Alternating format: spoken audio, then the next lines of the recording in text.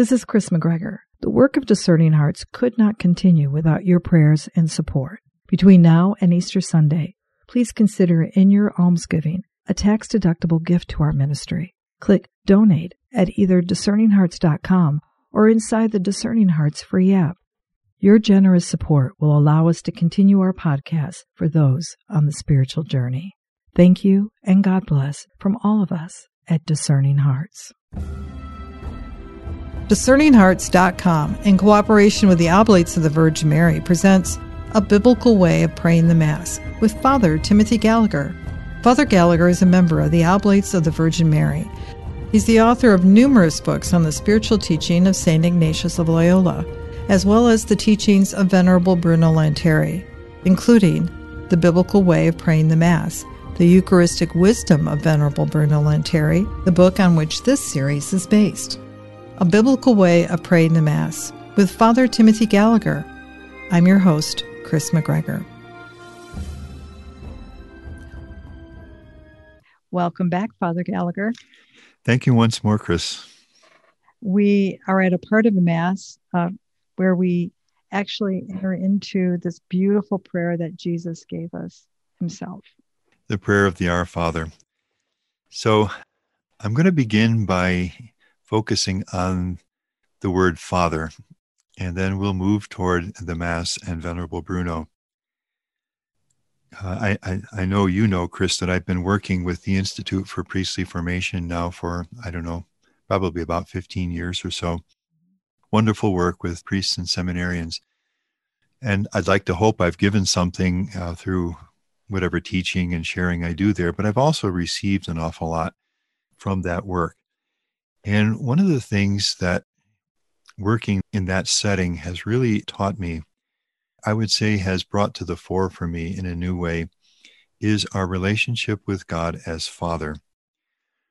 One of the key texts that is often quoted and prayed with in this program for seminarians and also for priests is the word of the Heavenly Father to Jesus in the moment of his baptism. So I'm looking at this. This is Mark 1, verse 11. You are my beloved Son. With you I am well pleased.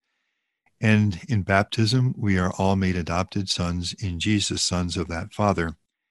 And those same words are said to us as we are made sons of the Father in Jesus. You are my beloved Son. You are my beloved daughter. With you I am well pleased. This began to open up something new for me, not in terms of an affirmation of faith. Of course, I could have said all of this, but by the repetition and the returning in prayer to this, it began to enter more deeply. Yes, I really am a beloved son of this Father. In that Father's heart, I am loved. I am beloved.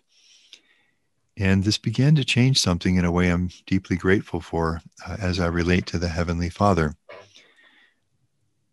I am a beloved son in that Father's heart. I am a beloved daughter in that Father's heart. That's a deep part of my identity. And what it tells us is that at the center of everything in our faith and relationship with God is this deep and profound fact. We are loved with the Father's love. Think of all the goodness of human fatherhood with all the limitations of human experience removed, and with all the safety, the being known, the presence you can count on. And when you've failed, and in our case, in religious terms, we've sinned and everything, that there's always, you're just beloved there. That's always there for you. It really is a beautiful thing. Over time, I began to see this expressed in various biblical texts apart from that single verse, and also in a number of saints as well.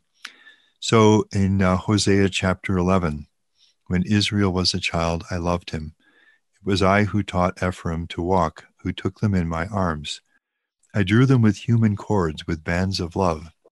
I fostered them like one who raises an infant to their cheeks. I bent down to feed them with all the tenderness of a father's love, in this case toward God's people, Israel, and toward every one of us as part of the church. And then Jesus' relationship with his Father As the Father loves me, and who can guess the depths into which we plunge there, in the eternal communion of the Trinity, the immense love between the Father and the Son that is so rich and profound and infinite that it is even a person. That's what the Holy Spirit is, as we understand the Holy Spirit in our theology of the Trinity. Sometimes I think of that when you think of the Holy Spirit as the Holy Spirit is simply love. That also changes the way you relate to the Holy Spirit. But to continue with this verse, John 15:9, as the Father loves me with all of that richness and depth, so also I love you. So the way in which Jesus loves us, permits a sharing in, reflects the infinite beauty of the way he himself is loved by the Father. And Jesus, in his priestly prayer in John 17, prays that for the unity of his disciples, so that the world may know that you love them even as you love me. In the way that you love me, may the world know that that's how you love them, my disciples. Paul tells us in Romans 8 that we have received a spirit of adoption through which we cry, Abba, Father, and Abba with all the tenderness that term entails. Let's quote St. Therese here again. I know we've mentioned in other conversations how just a few years ago, I spent about a year and a half in the midst of all that I was doing, rereading pretty much all of the primary sources of St. Therese, and then many of what I found to be the better secondary sources. And it was a renewed acquaintance with Therese that I just really found nourishing and uplifting. And as I read through these sources, I began to realize why Therese, in contrast to so much of what was around her in the church at the time, instinctively knew that the Jansenist-tinged, Jansenist-inspired image of God as remote, severe, ready to condemn, she instinctively knew that couldn't be right.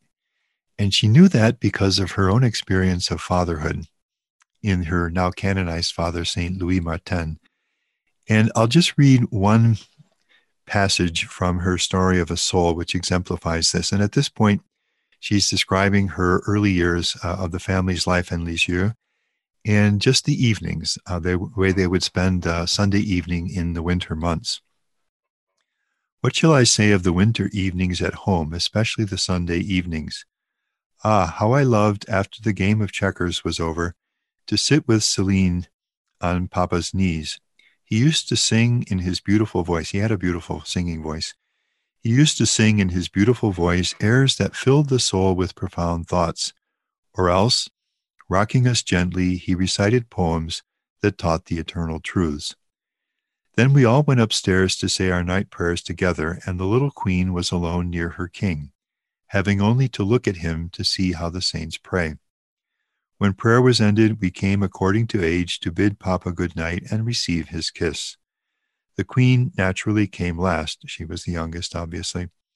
And the king took her by the 2 elbows to kiss her, and she could cry out in a high-pitched tone, "Good night, Papa, good night, and sleep well." Every evening was a repetition of the same thing. So for Therese, if God was Father, then he was above all love. And I'll just mention more briefly that Venerable Bruno's own understanding of God as Father is very similar, because we've mentioned also in other settings that his mother died when he was 4 years old, and he was essentially raised by his father, who was a wonderful Catholic doctor, very medically competent, but just a very fine father of a family for him. So that already from his upbringing, fatherhood meant warmth and love and safety and protection, all of the beautiful things that are part of fatherhood when it's lived this way. And his second experience of fatherhood was the spiritual fatherhood of Father Nikolaus von Diesbach, who was his spiritual director for 20 years until Father Diesbach's death. Probably a canonizable saint if ever a cause was introduced. Just a really wonderful man of God, and to whom Venerable Bruno was always grateful, and from whom he gained his essential spiritual identity. He was essentially shaped by what he learned from, spiritually shaped by what he learned from Father Diesbach. So that for Venerable Bruno, whenever you see him write about God as Father, there's always something warm about it. There's something loving. If we need forgiveness, it's a Father who is eager to forgive, or as he says, who is honored when we ask his forgiveness. It is easy for Venerable Bruno to think of God as Father. There's a warmth about it and a love in it, because his whole experience of fatherhood also was something so warm. So when we reach now the prayer of the Our Father in the Mass, how are we going to live it? And Venerable Bruno writes, "At the Our Father, I will seek the sentiments and the heart of one who asks for what he needs." Now, I've amplified the original word here. What I have translated as one who asks for what he needs is a single word in the Italian original, mendico.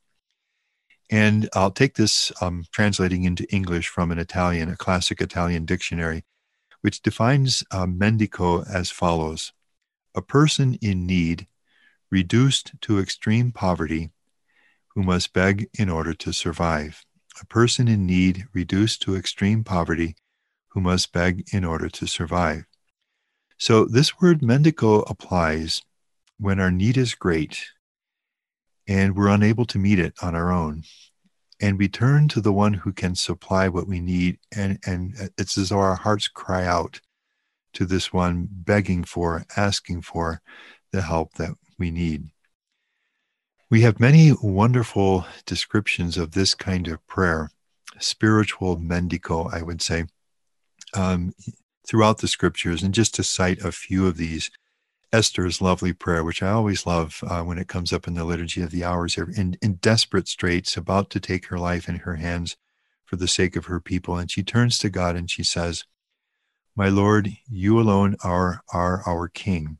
Help me who am alone and have no help but you." This is a heart that recognizes its inability to meet the need. In this case, finds itself in desperate straits and turns to the one who can supply for what she needs. Daniel's prayer for his people in the time of their exile, when their nation has been shattered, the temple destroyed, they are exiled, everything seems lost, and they are in a time of desperate need. Now, our God, hear the prayer and petition of your servant. And for your own sake, Lord, let your face shine upon your desolate sanctuary. Lord, be attentive and act without delay. For your own sake, my God, because your name is invoked upon your city and your people. In the New Testament, the leper, helpless, ostracized, "If you wish, you can make me clean." That's a beautiful, beautiful prayer of the mendico that Venerable Bruno has in mind. Jairus, when his daughter is near death, "My daughter is at the point of death. Please come and lay your hands on her that she may get well and live." Again, a prayer lifted up out of desperate need to the one who can meet that need. And then the centurion, "Lord, my servant is lying at home paralyzed, suffering dreadfully." And we could go on with so many of these prayers that are brought to Christ. This is what Venerable Bruno is inviting us to ask for in our hearts as we pray the Our Father. So to ask for the hearts and sentiments of a mendico, of one who is in need and is asking for what he needs. I think we could actually summarize what biblically is meant by this term mendico in the first beatitude, which, let's note, is the first of all the beatitudes and the one that gives entrance into the kingdom. Blessed are the poor in spirit, for theirs is the kingdom of heaven. Essentially, that poverty in spirit, which says, I'm not sufficient to myself. I am in need. I'm helpless to change this situation. And with confidence, I turn to the one in whose power I trust, in the one whose love I trust, asking that he assist me in my need. That's the spirit with which Venerable Bruno invites us to pray the Our Father. Just a few examples again of this. In my years in Italy, I came to know and love Alessandro Manzoni's classic novel, The Betrothed, in Italian I Promessi Sposi. Until recently, this was a text that was studied in all the high schools throughout Italy. It was a common cultural heritage. It's a novel that would rank with any of the great novels in any of the languages. It's profoundly Catholic. And at this point, the betrothed, Renzo and Lucia, are engaged, betrothed to be married. But then a series of circumstances interrupts the pursuit of this engagement unto marriage through the intrusion of an evil man, really. And I won't get into all the story. But at this point, a plague has descended upon Milan, which is where all this is taking place. And the city is prostrated by the plague. And Renzo is desperate to find Lucia, to find whether she is there and whether she is safe from the plague.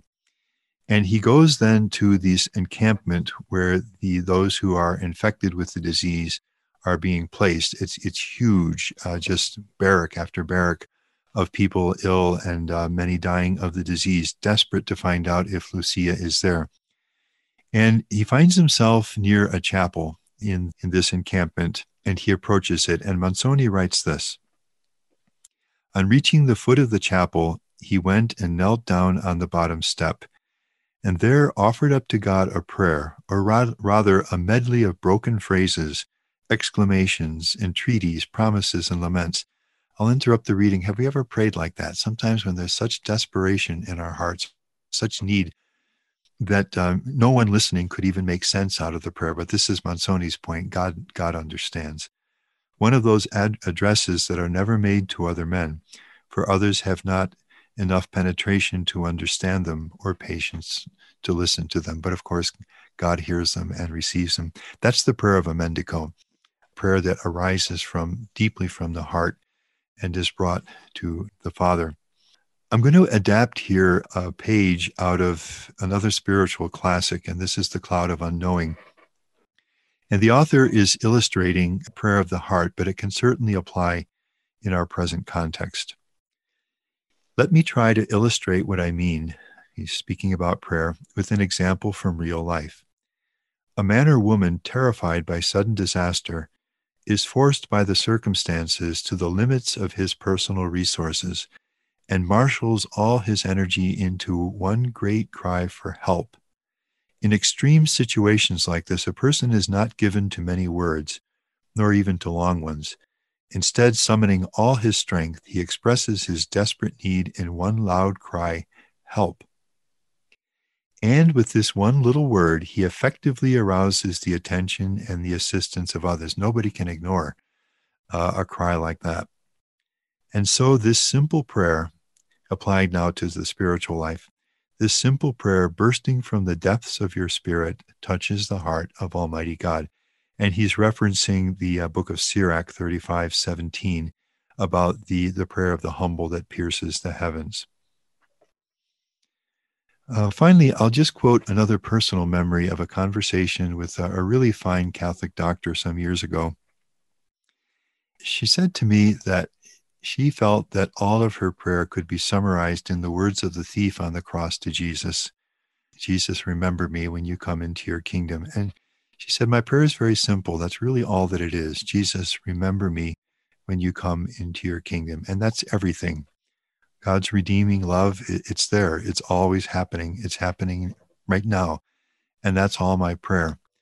And I've never forgotten that, because probably especially at times when I also feel in real need, I think of that. And of course, we know the lovely sequel, today you'll be with me in paradise. That prayer pierces the heavens, if we can use the language of Sirach 35, and is loved in Jesus' heart, and it brings about his entrance into the eternal joy of life with God. I've often thought, I think this doctor is right. Essentially, that's our prayer. Jesus, remember me. In all the power and joy and love and grace and closeness of your kingdom, Jesus, remember me. So, that's Venerable Bruno's invitation. When you pray the Our Father at Mass, pray it with the heart and the sentiments of a mendico, like these biblical figures or these people who turn to God, knowing their need and knowing his love and readiness to respond to that when we bring that need to him with this kind of humble, open, and sincere prayer. Well, how can we grow in praying the Our Father that way? And I think there's a wonderful answer to that question in a piece from the Spiritual Exercises of St. Ignatius, in which he invites us to pray the Our Father word by word, just pausing word or sense unit by sense unit, unhurriedly. So I'll quote how he describes this. That the person say, Father, and stay with this word as long as he finds meanings, comparisons, relish, and consolations in considerations relating to this word, and let him do likewise with each word of the Our Father. So that if a person prays the Our Father this way, the person ready now to pray might just begin with the word Father. Now that could take you as far as St. Therese goes with it, or Venerable Bruno, or the biblical passages that we've quoted. And as long as you find nourishment, he says, comparisons, insights, reflections, consolation in staying with that word, stay there. And maybe that day you never get past that word.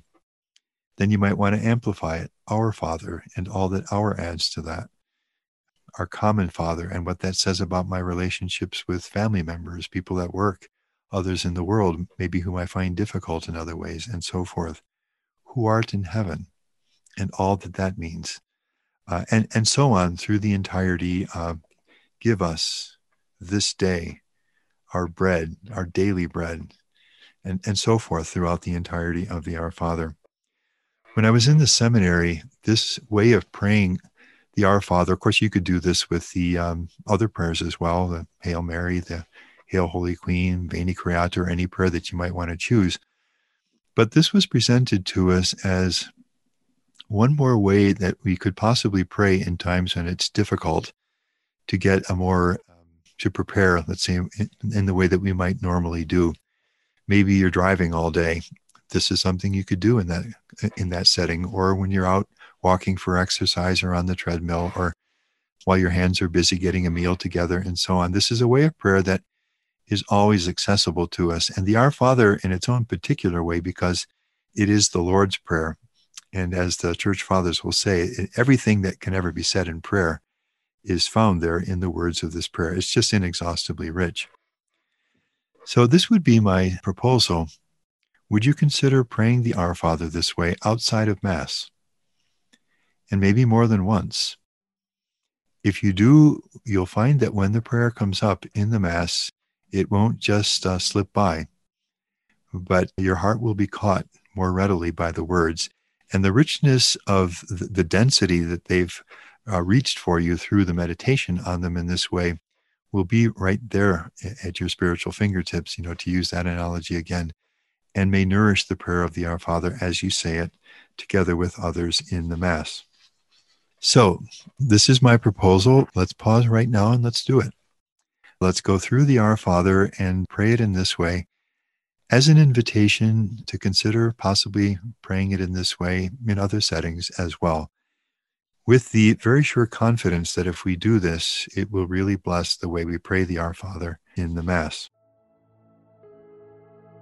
Our Father. Father, ponder the love, the security, and the providential care of the Heavenly Father that this word signifies. Our. All of us share this Father. We are all His sons and daughters, one family. Who art in heaven, lift your gaze of faith to the infinite joy of heaven, where this Father resides with the Son and the Holy Spirit, the communion to which we are called when earthly life is done. Hallowed be thy name. Ask, beg, petition that this Father's name be held in love and reverence in your heart, in your family, in the church, and in the world. Thy kingdom come. Pray that the kingdom of God, His love, truth, life, holiness, grace, justice, and peace grow, and be increasingly rooted in this world. Desire this. Ask for this. Thy will be done. With the sentiments and heart of a mendico, seek the grace to do God's will in your life, in all things, day by day. On earth, pray that God's will be done in the church and in the world. Raise this cry from your heart. as it is in heaven. Contemplate the joy, the harmony, the communion, the peace of heaven, in which God's will is the single guide. Ask that this joy and communion be granted to our world. Give us this day. What are your needs this day? What do your family members need this day? The church, the nation, the world. Ask to be given what you need today. Our daily bread. The material bread we need for our lives and for the sustenance, health, education, and well-being of those entrusted to our care. The spiritual bread, the Eucharist, Holy Communion. And forgive us our trespasses. Ask for the loving encounter with the Father that is forgiveness. Luke chapter 15, verses 11 through 32. For healing from the burdens of our hearts. As we forgive those who trespass against us. Has anyone hurt you, mistreated you, misunderstood you? In these deep places of the heart, ask for the grace to forgive. Be kind to one another, compassionate, forgiving one another as God has forgiven you in Christ. Ephesians chapter 4, verse 32. And lead us not into temptation. Pray for freedom from all that could cause spiritual harm. Make this prayer for yourself, your family, the church, and the world. But deliver us from evil. Ask for protection and safety from all evil. Ask this of Him who called you out of darkness into His wonderful light. 1 Peter chapter 2, verse 9. Amen.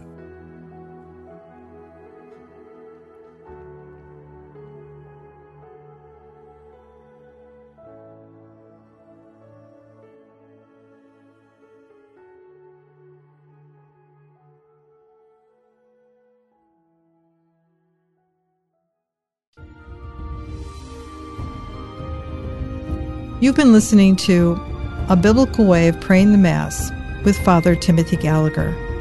To obtain the book on which this series is based, A Biblical Way of Praying the Mass, The Eucharistic Wisdom of Venerable Bruno Lanteri, visit EWTN.com, the website for the publisher, EWTN Publishing. To hear and or to download this conversation, along with hundreds of other spiritual formation programs, visit discerninghearts.com, or you can find it within the free Discerning Hearts app. This has been a production of Discerning Hearts. I'm your host, Chris McGregor. We hope that if this program has been helpful for you, that you will first pray for our mission, and if you feel us worthy, consider a charitable donation, which is fully tax deductible, to help support our mission of bringing free spiritual formation material to the world. But most of all, we hope you will tell a friend about discerninghearts.com and join us next time for A Biblical Way of Praying the Mass with Father Timothy Gallagher.